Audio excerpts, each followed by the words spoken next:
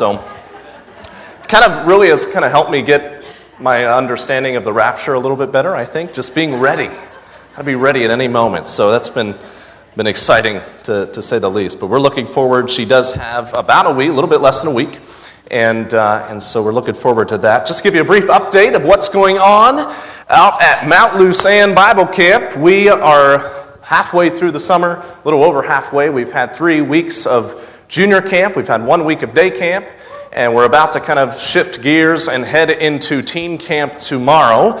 And so if you could be praying for that, we actually have the largest teen camp ever, starting tomorrow. Okay, so 136 campers are expected to arrive onto the property, and we've got to find a bed for them all and, make sure they all have a seat in the dining hall. And if there are any campers coming, don't be nervous. We do have places for you to be. But it'll be exciting, to say the least, to make sure that everybody fits in there, and looking forward to ministering to all of them. If you could be praying for me, I will be teaching on conquering your thought life, and then also on how to be a good example in 2 different chapel periods throughout the week. So if you can be in prayer for that. And then also, if you remember, Anna and I were getting ready also to move. August the 9th is the day that we will be heading south, and I'll be beginning on September 3rd is the first Sunday that I'll be preaching there at Spoons Chapel is the name of the church. Don't ask me how it got the name Spoons Chapel, but it's been around since 1838, and so it's been there for a while, for a long time, and looking forward to starting a new chapter of our lives there. They do have some of you have asked where we're going to live. They do have a parsonage there, so that's a real blessing. We have a place to live, and looking forward to that, and kind of settling down for a little while. We've been traveling a lot the last couple of years, so it'll be nice and different to kind of settle down in one place. So we're looking forward to that. Well, this last April, the Encounter team went to Zambia, Africa. I had the opportunity to go there with them. This was my second time there, and God really showed me some things on that trip. And so this is a challenge. What I'm going to share with you this morning has been a challenge to my heart. It's nothing that I have come to, that I have conquered, or that I believe that I am there yet. I'm still on the climb, but I'm looking forward to sharing with you what God has placed in my heart through that time there. I wonder how many of you have your Bible with you this morning. If you could just hold it up. Let me just see how many of you have your copy of the Word of God with you. Now we're going to do a sword trick. No, I'm just kidding. We're not going to do that. But most of you, almost all of you, have a copy of the Word of God, and that is incredible. That is incredible. I think if I were probably to ask you how many Bibles do you have in your home, we'd probably get a variety of different answers. But on average, I'll share this in a little bit, but on average, American homes have 4.4 Bibles per home. That's incredible. Now, I don't know about you, but I don't think I have always understood just how privileged I am to have this. I don't think I've known that or recognized that. I think I've taken it for granted many times, and because from the time that I was little, I heard Rick Shaver say, knee-high to a grasshopper. I like that saying. From the time that I was knee-high to a grasshopper, I've always had access to the Bible. All right, I always have. I always remember being in my house. The Bible has been a part of my life, and I would say for many of us, we probably would agree. That's true of us. The Bible has been there. We don't know what it is like to live in a world without a copy of the Bible being accessible to us.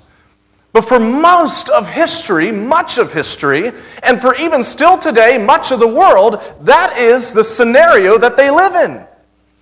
They can't just go to the bookstore and pick up a Bible, and most of them can't afford that. And for many, many, many centuries throughout history, they would have had to go to the local synagogue or go to a priest or go to somebody who was really wealthy, and then they could read the Bible. But that was the only way they had access to the Scriptures. You and I are incredibly privileged to have this. Now in Zambia, Africa, I remember looking out at the congregation there, and I saw something in the eyes of these people that I have rarely ever seen. And this was a deep, fervent hunger for God and a hunger for His Word, because many of them didn't have this book in their lap. Many of them didn't have a Bible, and I can't tell you how many times I was asked while I was there, do you have a Bible that you can give me? Do you have a Bible that I can have? Some of these were pastors who were asking for a Bible. You imagine trying to grow in your faith without a Bible? That's like trying to grow physically without eating. It doesn't work. You need a copy of the Scripture. But I saw this hunger in the eyes of these people. Incredible, fervent hunger for more truth, for more teaching, whatever we could give them. And we came to a pastor's conference about midway through the week, and we were expecting about 400 or 500 pastors to show up here. We had about 600 people show up. And I say people because they weren't just pastors who showed up at this pastor's conference. In Zambia, if there's any time where they're teaching the Word of God, everybody, it seems like they just drop. Maybe they don't have anything to drop, I don't know, but they just go to wherever they're teaching the Word of God. And so the buses came in, and we had about 6 that we were bursting through the seams. We're like, how are we going to fit all these people in here? And so we thought, okay, we'll have all the teenagers, because there were teenagers in this group, we'll have them go outside. And we'll meet with them outside while we also have people teaching to the pastors and to the adults inside. And so we did this. Teenagers over there in Zambia are about 30 and under. It's a very relative term, teenager. And so they went outside, and that made enough room inside for everybody to be able to get a seat. But one of the awesome privileges that we had that day was we were going to feed everybody there a lunch. This is a big deal. You get a free meal. You get teaching from the Word of God. It was a pretty awesome opportunity for these people. And so we fed them lunch, but we realized we didn't have enough food right away for the teenagers. So they had to wait longer for their meal. Well, it was about midway through a message. One of our teachers was teaching the teenagers actually how to go through the Bible in 5 words, and he was teaching them, and he was about halfway through his message, through his lesson, and news came that lunch had been finished for the teens. And so he said, okay, here's what we're going to do. We're going to pause for now. I'm going to finish this later. I'm going to dismiss you all. You can go and head out to lunch. We'll finish this later on. Nobody moved. And finally, somebody spoke up and said, no, we're not going anywhere. You finish the lesson now, and we can eat later. Isn't that incredible? So what I've decided to do today is we're going to skip lunch, and I'm going to be teaching. No, I'm just kidding. But it's incredible. I wonder how many of us, if we were put in the same situation, would do the same thing. Lunch is done. Food is ready. We've been waiting all day under the beating sun. We're ready to eat. It's ready. No, we want to finish the teaching first. Let the food get cold. We don't care. We want to hear this. That is hunger for the Word of God. They were more hungry for the spiritual food that we had to offer them than they were for the physical food. How many of us can say the same? How many of us can say the same? I think for most of us, I think the problem that we see in our society, in our culture today, is we've just lost our hunger for God. And maybe you say, Isaac, I'm not sure that's a fair assessment of our culture. I think there's still a great hunger for God, and there might be some, but let me just share a few statistics with you to kind of back up that assessment. A recent poll showed that 88% of Americans own a Bible. That's incredible. I don't know if there's ever been a culture where 88% of their people own a Bible. That's an incredible statistic. And I mentioned earlier, 4.4 Bibles per home. I counted the Bibles in our home. We have about 13 in our home. I shouldn't say about. We have 13 Bibles in our home. But here, the poll also said this. They said that only 26% of Americans read the Bible at least 4 or more times a week. So all these people, about 3/4 of Americans have a Bible, over 3/4, 4/5 of Americans have a Bible, okay, but we don't read it. Okay, this is a problem. We have lost our hunger for God. Now let me go and share another statistic. In the same breath, they did a study. A study was recently done. This is a yearly study that they do, the amount of screen time that Americans spend per day. And it was actually up over an hour from last year. Okay? 10 hours and 39 minutes a day is the average time that Americans spend on screen time. This is not counting texting, it's not counting selfies, and it's not counting talking on the phone. Now, I don't know how exactly they record this. I guess they just have people kind of, I don't know how they do that. Okay, but 10 hours and 39 minutes. You might be saying, Isaac, that could not have been an accurate study. That's ridiculous. Let's say it was even just half that. Do you think God has given you and me life, the most valuable resource that we have is our time, for us to spend even 5 hours a day staring into a screen? You say, no, they could be reading the Bible on their screen. It could be, I guess. It could be sharing the gospel, I suppose. But I think the vast majority of that time is not sharing the gospel with people, is not reading the Bible, and certainly not spending time with their families. It's not doing important things. It's not stimulating to the mind. All right?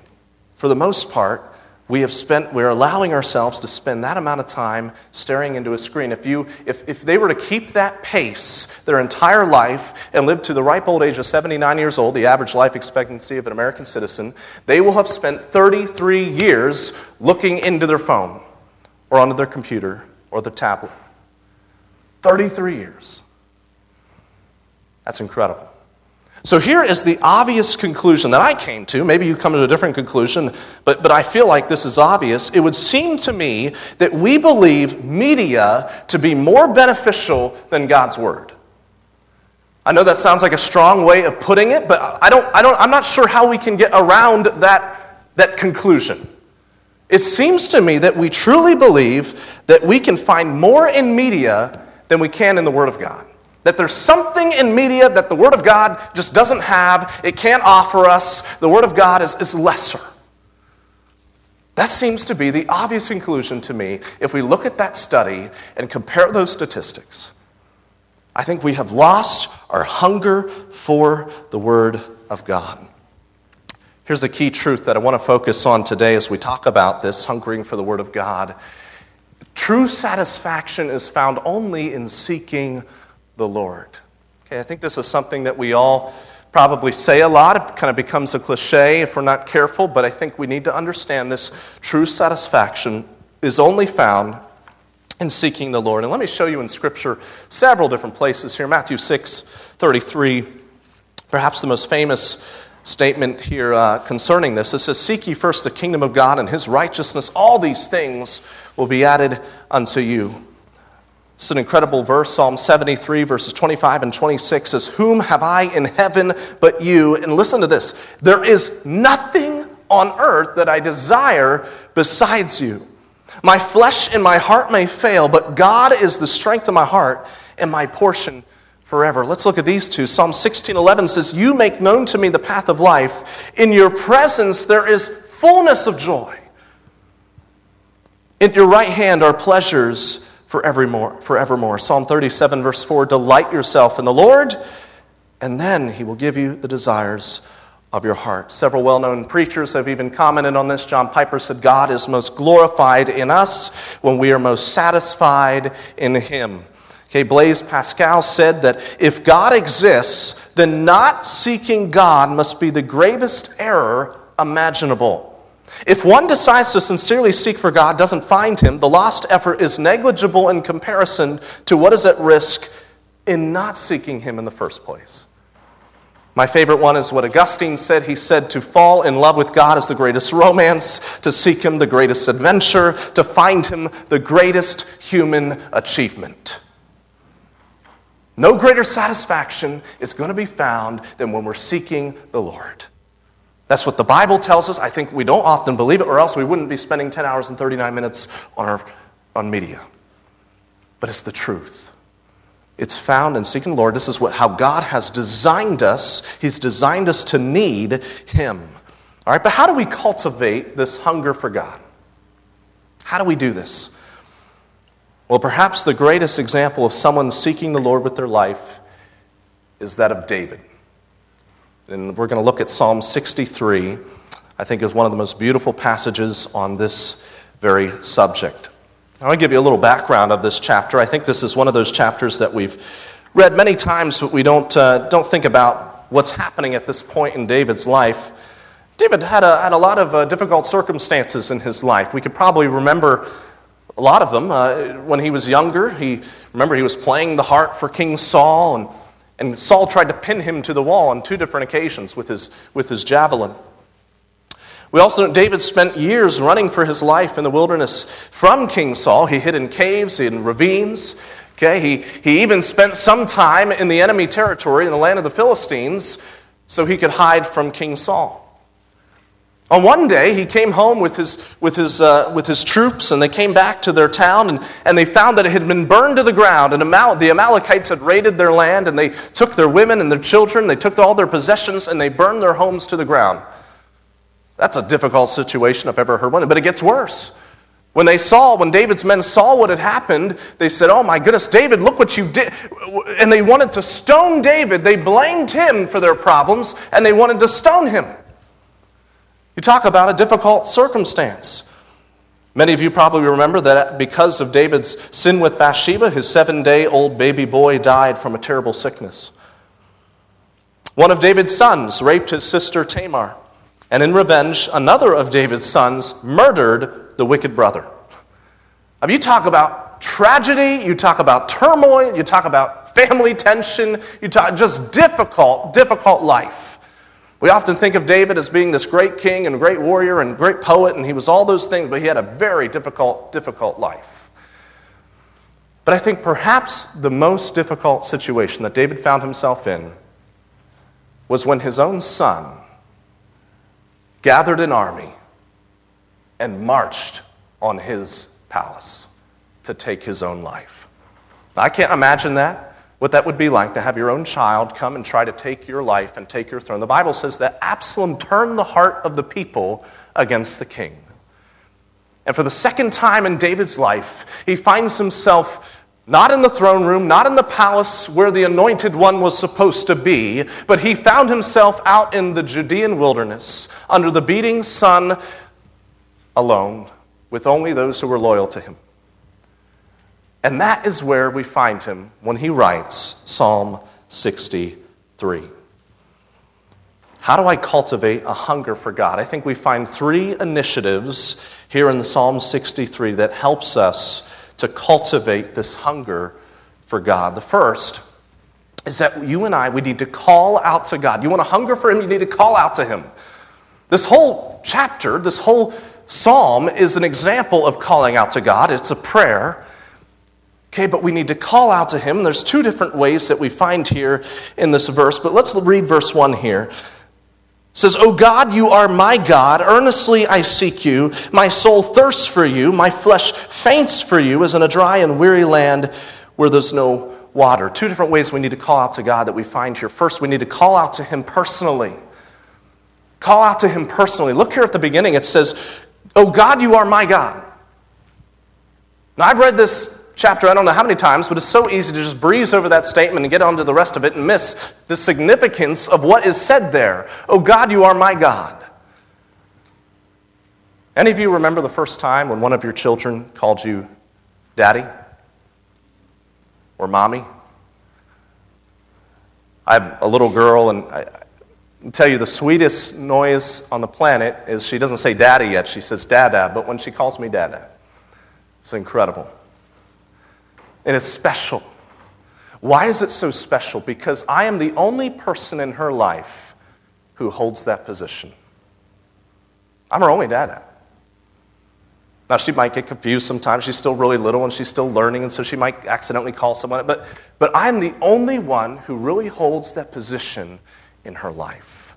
It's a special responsibility, special privilege and position reserved only for me. That's incredible.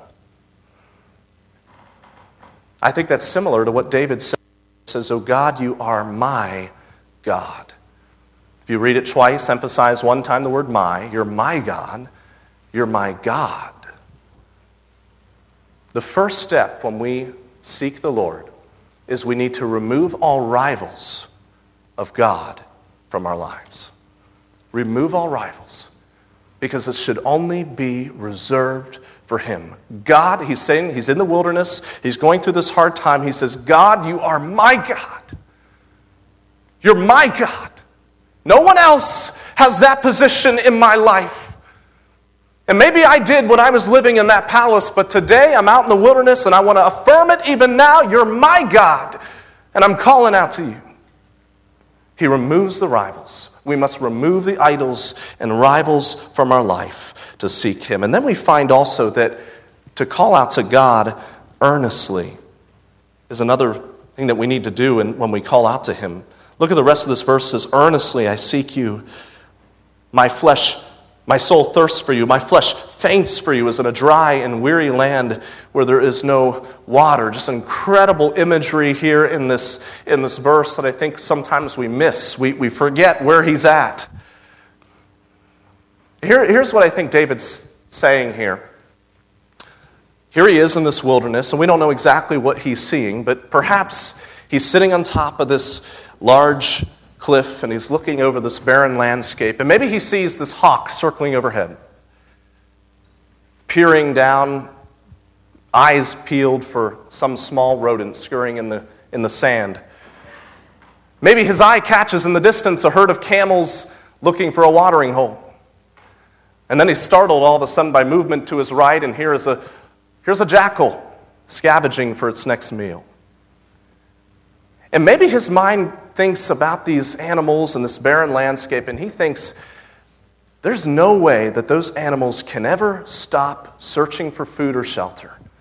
If they take one day off, they will die, because they have no idea where their next meal is coming from. Lord, that's how I am with you. I seek you earnestly today. My flesh faints for you. My soul thirsts for you, as in a dry and weary land where there's no water. Just as these animals have no idea where their next meal is coming from, and they must search you out, and they can't take a break, and they can't throw in the towel, but they must constantly be looking for food and water and refuge. Lord, that's how I am with you. I'm in the wilderness. I'm seeking you earnestly. You need to call out to God personally and call out to Him earnestly. It reminds me of Psalm 42, verse 1. It says, as the deer pants for flowing streams, so pants my soul for you, O God. Call out to God personally and earnestly. Second thing we find here, second initiative, is that we need to contemplate on God, meditate on Him, think on Him. Allow ourselves to become captivated and mesmerized by God once again. Look here at verse 2. We see David contemplating on God's glory here in verse 2. He says, so I have looked upon you in the sanctuary, beholding your power and glory. Now, a few months ago when I was in Zambia, I had the opportunity to see Victoria Falls for the second time in my life, and just a spectacular sight. It's the most incredible sight I've ever seen. It's a waterfall that's over a mile wide. All right, try to picture that. Okay, I know you're envisioning Niagara Falls. Okay, Niagara Falls is like a little tiny fountain or trickle compared to Victoria Falls. It's massive, this thing. And it's hundreds of feet down. You can't even see the bottom, and it's just a magnificent sight to behold. And I'm looking here at Victoria Falls, and it's so clear to me that this is an example of God's glory and power. Wow. How can I help but look at this and not revel in the majesty of God? You know what's interesting? A man to my right was looking at the same thing, and I don't know exactly what he was thinking, but perhaps he was thinking, man, look what millions of years of erosion have caused to happen here. This is incredible. Somebody over here was saying, wow, the power of Allah to have created such a vast waterfall. Maybe someone over here was saying, the gods have smiled down upon this place and have created this beautiful thing. And so we all were looking at the same thing, and to me it was undeniable. This is an example of the power and glory of God, but yet we're all coming to different conclusions. Why is that? Well, here's why I was able to understand it as the power and glory of God. Because I have read about God's glory in His Word. We must begin here. All right, you cannot seek God apart from His Word, at least not effectively. The only effective way to seek the Lord is through His Word. So because I have observed God's glory and power in His Word, I was able to recognize it in His work. All right? And you see, for the rest of the world, they're looking at it and they're seeing something else because they don't have that worldview. They don't have that foundation. But for you and for me, when we seek the Lord, we must begin with the Word of God because that corrects our vision. Sometimes, if we're not careful, we can shape God to fit us, rather than looking at the Word of God and finding out how God actually is and shaping our lives to Him. There's a big difference there. Pastor Rick Warren said it this way. He said, the most common mistake Christians make in worship today is seeking an experience rather than seeking God Himself. Another guy, B.B. Warfield, said this. He said, he who begins by seeking God within himself may end by confusing himself with God. A common mistake, very easy, I think, for us to do. But we need to begin with the Word of God so that when we see the glory of God all around, we recognize that it's actually His fingerprint, that He is the one who has done it, and we understand it for what it truly is. Right? Contemplate God's glory. Secondly, we need to contemplate God's love. Contemplate God's love. Verses 3 through 7 says, because your steadfast love is better than life, my lips will praise you. So I will bless you as long as I live, and in your name I will lift up my hands. My soul will be satisfied as with fat and rich food, and my mouth will praise you with joyful lips. When I remember you upon my bed and meditate on you in the watches of the night, for you have been my help, and in the shadow of your wings I will sing for joy. You ever said to somebody, I think I woke up on the wrong side of the bed this morning? Or a lot of times I think what we do is we say to other people, I think you woke up on the wrong side of the bed this morning. Common phrase, we use it all the time, but I think the reality is this. Somebody once said it this way. They said, you don't wake up on the wrong side of the bed, you wake up with what you brought to bed with you. Is whatever the last thought, whatever we were meditating on before bed, or maybe we woke up in the middle of the night and immediately we started thinking about something, but that's what we wake up with in the morning. It's whatever we were thinking about. And I think this is kind of what David is saying here. He says, I remember you upon my bed and meditate on you in the watches of the night. This kind of gives me just an incredible vision in my mind of the king taking a shift at the night watch. An example of the humility of King David. Here he is, he's looking out of the vast landscape, and he decides that he's going to take a shift, let the other guys sleep for a while, and he's going to keep watch, looking out for the enemy. And he probably had a lot of time to think in those moments. The cool night, quiet. And what came to his mind? If it would have been me, I can tell you what would have come to my mind. I can't believe this is happening to me. I've already spent how many years of my life out here in the wilderness, and here I am again. How in the world did I get to this place again, God? Why is this happening to me? Why do I have all these problems and all these trials in my life? It would have been easy to contemplate on my problems. But you know what David does? He doesn't contemplate on his problems. I'm sure they were there, and I'm sure he couldn't remove himself totally from them. But you know what he says he's contemplating on here? The love of God. He says, your love is steadfast. He says, my soul, in verse 6, my soul will be satisfied as with fat and rich food. My mouth will praise you with joyful lips when I remember you upon my bed. Verse 7, for you have been my help, and in the shadow of your wings I will sing for joy. He is just consumed with God's glory and God's steadfast, stubborn, never give up, headstrong love. And he's consumed with that thought, even as he's running from his life. Once again finds himself out in the wilderness. That is what he's consumed with. I love the hymn writer, Frederick Lehman, wrote The Love of God. He said, could we with ink the ocean fill, and were the skies of parchment made, Were every stalk on earth a quill, and every man a scribe by trade, to write the love of God above would drain the ocean dry, nor could the scroll contain the whole, though stretched from sky to sky. O love of God, how rich and pure, how measureless and strong, it shall forevermore endure, the saints' and angels' song. God's love is steadfast, it is stubborn. Dwell on that. So it's easier said than done. But in the midst of those cool nights, lonely nights of your life, dwell on the love of God. And finally, our third initiative, not only are we to call out to God, and not only are we to contemplate on God, but we need to cling to Him. Cling to God in the midst of whatever it is you're facing in life. And that's exactly, I think, what David does here in verses 8 through 11. He says, my soul clings to you. Your right hand upholds me. But those who seek to destroy my life shall go down into the depths of the earth. They shall be given over to the power of the sword. They shall be a portion for jackals.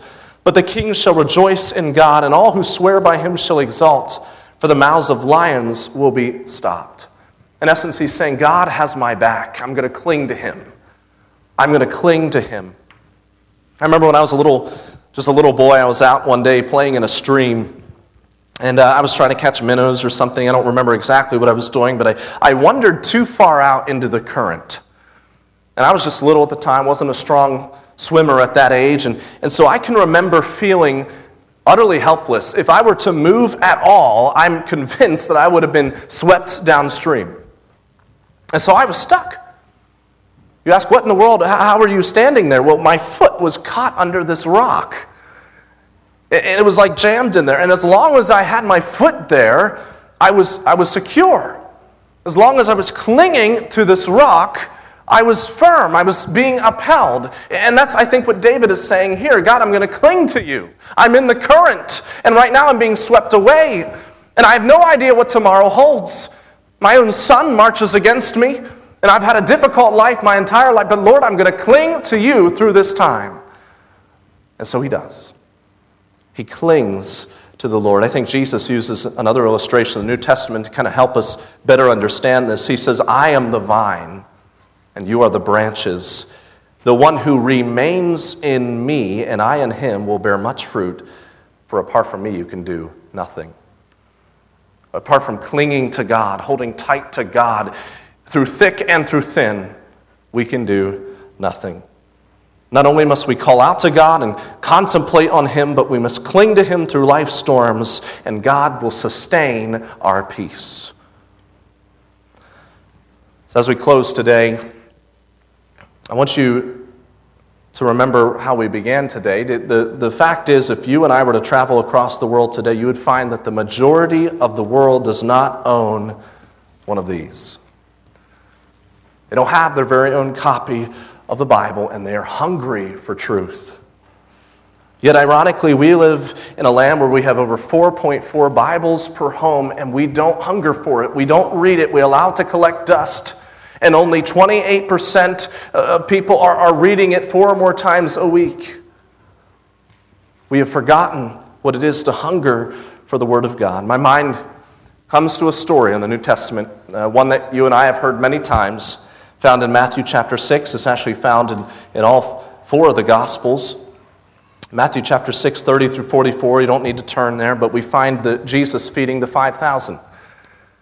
And we remember this story for the miracle and for, what a great example it was of how Jesus was able to turn something little into much, but there was so much more to the story. See, right before this story, Jesus was going through a difficult time. His great friend and cousin John the Baptist had just been killed. And Jesus' disciples had just returned from a missionary journey where they were out and they were ministering to different towns and villages, and they just returned. They were tired, and so the Bible says that they were so busy and that people were coming to them in such droves that they didn't even have time to eat. And so Jesus says to his disciples, here's what we're going to do. We need to get away for a little while. We're going to go in this boat. We're going to sail to the other side of the lake, and we're going to have a little respite there from our ministry. And so they do. They get in the boat. And they're floating to the other side, sailing to the other side. And there on the other side, they found a calm, peaceful countryside, only interrupted by the singing of the birds. Now, a crowd of people Over 5,000 men, and that was just the men. Who knows how many women and children were there as well. But a massive crowd had heard that somehow Jesus was going to land here at this place, and they came in droves to hear Jesus speak. They were hungry for the truth. And I don't know about you, but it would have been easy for me at that moment as I'm sailing across and I see this crowd of people and I'm tired and I'm ready for a break to think, oh my goodness, why do they have to, let's go that way. Let's shift directions. But not Jesus. He looks at the crowd, and the Bible says that he saw them as sheep without a shepherd. He had compassion for them. And he landed the boat, got up, and began preaching. The sun grew high in the sky, grew late. Time for everybody to eat. You would have thought the people would have been packing up and going home, getting up their lawn chairs and going home to where they had their food there on the food getting ready in the crock pot. But they didn't. They stayed there. They wanted to hear Jesus more. And that's when Jesus looks at his disciples and says, what do we have to feed these people? You feed them. And that's how the story comes to be, Jesus feeding the 5,000. But I wonder, if you and I were there that day, would we have stayed to hear Jesus speak? Would we have hiked however far it took to be able to find the spot where Jesus was coming and to hear him speak? As the sun grew high in the sky, we didn't have a place really to sit down except maybe on the ground there. And as our stomachs started to growl, and we thought about the football game that was coming on later, and we thought about, how the food was getting ready, and we were just ready to go. Would we have stayed to hear and to receive the spiritual nourishment? Do you hunger for the Word of God? Are you more hungry for spiritual food? Okay, or are you more hungry for something else? All right, what's your appetite for here this morning? May we learn to hunger for God and seek Him with all our hearts today. Let's pray together. Father, we just praise You so much for Your Word. Lord, I thank You that we have such access to it today.